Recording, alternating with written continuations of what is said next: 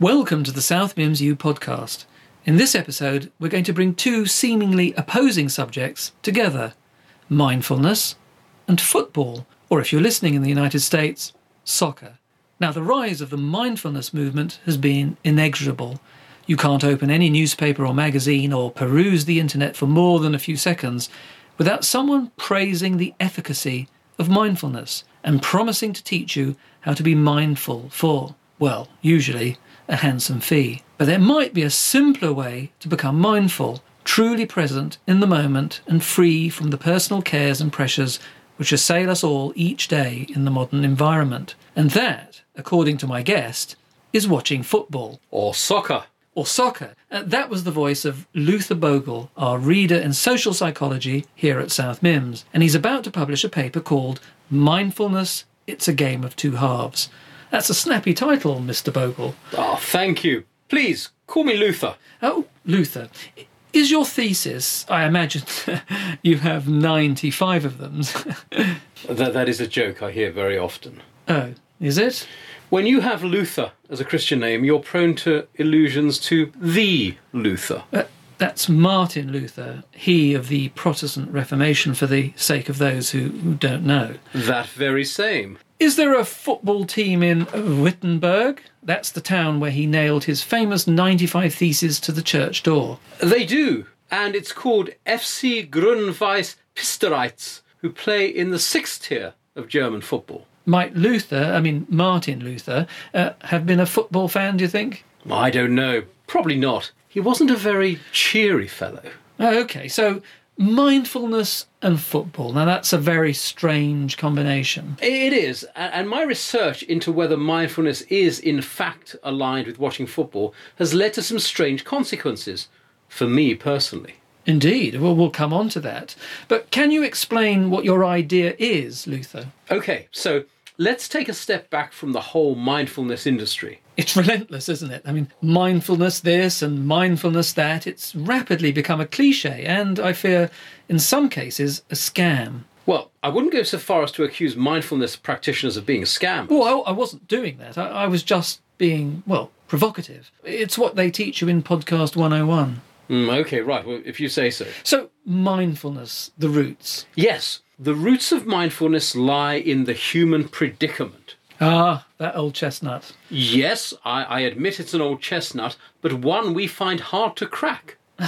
Was that a joke? No, sorry. Perhaps it was a weak attempt at one. Well, I'm just ribbing you, Luther. Carry on. Right, well, the modern human predicament is that there are ever-rising levels of anxiety which are linked to the way we organise our lives day by day. We are constantly anxious about the future and work mostly to protect ourselves against the perils of that future. Well, I don't think I follow you, Luther. I mean, we all work to ensure our well-being in the future, don't we? I mean, that's the natural state of things, isn't it? Well, no, not really. Well, how so? You see, for most of our evolution, the development of our species, Homo sapiens, we were living what social psychologists call an immediate return lifestyle. Immediate return? Yes, we lived for the moment, or at least the very near future. That is, the next meal, the coming night, the next day's meal, and our safety, moment by moment. We were not thinking about next year or the next decade, or our retirement from hunter-gathering. OK, I think I see where this is going. Our self-awareness was limited in its scope. We were closer to our ape ancestors. We lived day by day. So everything we did was geared towards an immediate return. That is, we chased a deer because we wanted to eat it. We gathered water to drink and to cook, right now. I see, but that changed, did it? It changed around 40,000 years ago, when what some archaeologists call the Big Bang of human consciousness occurred, and suddenly you see art and religion and ritual burials with grave goods. People began to think about themselves differently. They developed self-consciousness, and that meant they began to think about themselves in the future, not just in the present. Oh, right. So the delayed return is when humans began to plan ahead, put down stores of food and that kind of thing, right? Exactly. The key to a delayed return approach is that you have self-awareness, not just of yourself in the surroundings you happen to be in, but as an individual with needs, wants, ambitions, and relationships. Well, I can see the logic of that. And the logic of self-awareness is that you then get anxiety about how the future will turn out. Anxiety then creates a constant inner dialogue about what you should or should not do. Have you made the right choices? What do you want? What do you hope for? What do other people think of me and of what I'm doing and how I do it? Yes, that constant chatter inside your head. I mean, we all have that. We all do. It's what makes us human, and it's what drives us mad sometimes. It never stops, does it? It never stops. And one of the basic tenets of mindfulness is to try and reduce it so that you can be more present, more in the present, and less in the future. But your inner voice also worries about the past, doesn't it? Of course, a lot, but usually because it's relating the past to what you're trying to do now and how past events or relationships might help or hinder the outcomes you're seeking in the future. Oh, okay, I can see your point, but I mean, what has this got to do with football? I'll get to that. Let's stay on the practice of quieting your inner voice. That's a vital part of mindfulness. You're supposed to turn down the volume of your inner commentator and just focus on what's around you, on your breathing, on the trees outside the window, or the clouds in the sky, or whatever aspect of the present you want to focus on. That then reduces anxiety because you're no longer thinking or worrying about your next move and what the future might bring. Your entire focus is on the moment. You are fully mindful of the moment. That makes sense. It's hard to achieve, but it makes sense. So, you're following good mindfulness practice. You're paying attention to the present. You've turned down the volume of the inner commentator. You're trying hard not to judge anything around you. You are entirely in your head. You are in the moment, and you are in a state of non-doing. That is, you're not doing anything but focusing on being. You're not planning or talking or assessing or scheming. You're just being the pure you. And that means you're able to be philosophical about this moment and all its implications for how you live and want to live. This is getting a little esoteric, isn't it? My contention is that you can do all of those things by watching football. And I mean really watching it. When you're involved in a game, nothing else matters but the game. Well, and the result. Sure, but the result is only 90 minutes away at the most. So in terms of a human lifetime, that's the present. It is an immediate return scenario. That's a bit of a stretch, isn't it, Luther? Perhaps, but I thought that my idea was worth pursuing. Hence the article. Now, that's called Mindfulness, A Game of Two Halves. An intriguing title, which I think suggests there's another side to your argument. You're right, there is. OK, so let's kick off the second half. Right, good segue. Thanks. The most difficult thing you can do when you're trying to be mindful is to turn off that inner voice, which I call the inner commentator. An apt allusion to football. And not really my allusion. Social psychologist Mark R. Leary, who is Professor of Psychology and Neuroscience at Duke University, writes about it in his book, which is The Curse of the Self. Right, and the title suggests his approach, perhaps. It's a very positive book because it takes an honest look at how your inner voice can hold you back, how it gets in the way of your ambitions and relationships because that inner voice, that commentator, can be so critical. Self-reflection can be destructive and inhibit action because you're afraid of what others might think or of failing to achieve what you want to do, and that can lead to depression. So it's important to minimise the power of that commentator and its opinions. Like when you're watching a match and you're irritated by the commentator and you just want to turn him or her off, right? Right. So practicing mindfulness can help you do that. Watching football can help you do exactly that. With the sound turned down? No, you have to go and watch the football. Be there, be present, be in the moment, at the stadium, close to the action. That's true mindfulness. Yes, because everything around you is vividly real. The smell of the food, the grass, the people, the beer, the sound of the crowd, the ball, the players, the feel of the air, the rush of emotions as the action plays out. You're forced to be in the moment, focused on immediate sensations and action. OK, that makes sense, actually. But there is a problem. Right. This is the part of the second half where things go wrong, is it? By practicing what I preach, and going to games regularly, something has happened to my inner voice. Your own personal inner voice? Yes, it's actually become a commentator. But I thought you said it was one. Yes, but in my case, it's become a football commentator. I don't follow. Well, you'll see what I mean in a minute. I teamed up with my colleagues in the Brain Technologies department. We have a brain technologies department. We do.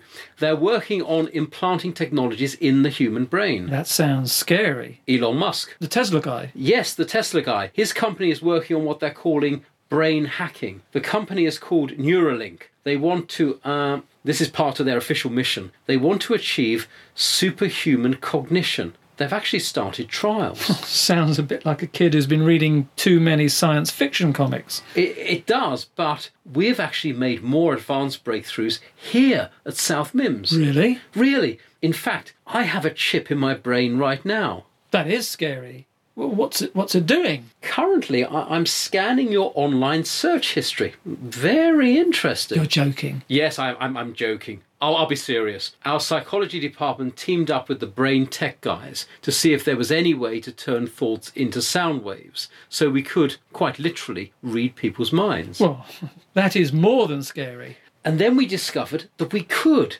This was a unique chance to actually hear the inner commentator that can make our lives so difficult. So you're telling me you can broadcast the inner commentator, your inner commentator? Yes, I'll play you a recording. What's really surprising is that not only is there a commentator, but also a pundit alongside him.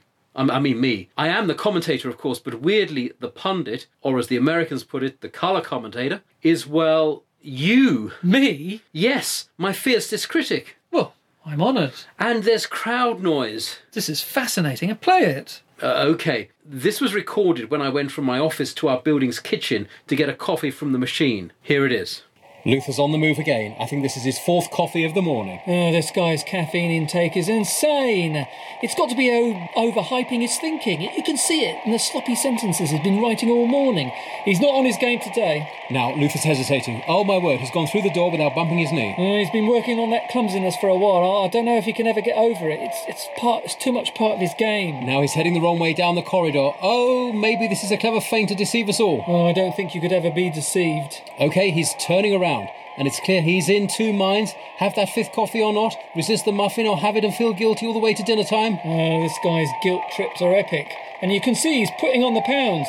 That's going to affect his game in the long run, isn't it? Oh, he's upping his pace. The decision is made. Coffee and a muffin. And to hell with the consequences. Oh, it's a bold move. Sure to regret it later. That's what he's best at. Regret and self-pity. Not a nice combination. Now he's turning the corner and he's nervous. Now his brain is going 10 to the dozen because the Dean is there staring at the coffee machine. The Dean? No, that's the last person he wants to bump into. He's hoping for a promotion and is afraid he'll say the wrong thing again and screw up his chances. His nerves are slowing him down. She hasn't seen him yet, but he's hoping she stays fixated on choosing her coffee. I don't think he can help himself. He's going to try and say something clever, but something stupid will come out.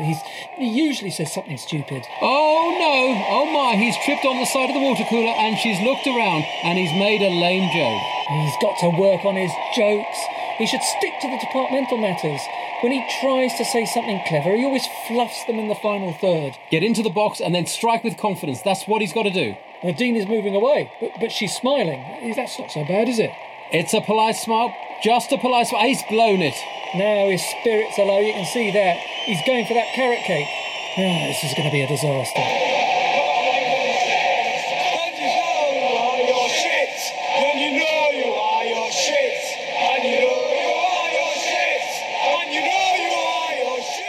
That's remarkable. And embarrassing. Oh, the Dean is a very fair woman. She wouldn't make up her mind on a promotion just because you, trip over yourself and sometimes say inane things, would she? Probably not. But do you see how destructive that inner commentator can be? Yeah, I can hear it. But to me, it suggests perhaps you've been watching too much football for your own good. But that's the only time I don't hear the commentator and pundit. Well, why do you think that happens? I think the real football neutralises the commentator and the pundit. Possibly. As you said, it's because at the football, you're in an immediate return situation. But when you're in your normal life, it's all delayed return. Yes, that could be it. I don't know. Is your brain chip working now? It's always working. Can we link into it live, so to speak? I don't know if I like that idea. It'll be a revealing experiment. I mean, some live inner commentary. For the sake of science, you should do it. Well, OK, I'll just open the app on my phone. What? There's an app for that? There is. It's in its beta phase, but it works. Right, are you sure about this? I am. It will be a good way to end the podcast. Here goes.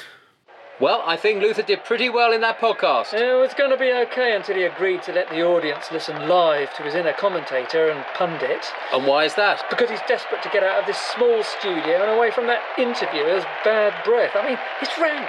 Now he's fumbling with the app. Oh, but he can't seem to turn it off. Oh, this interviewer bloke. I mean, whoever he is, it's clear Luther thinks he's an idiot and should get some mouthwash. I think he's got control of the app now, and his fingers are under control. He should be able to turn off the app and save some face.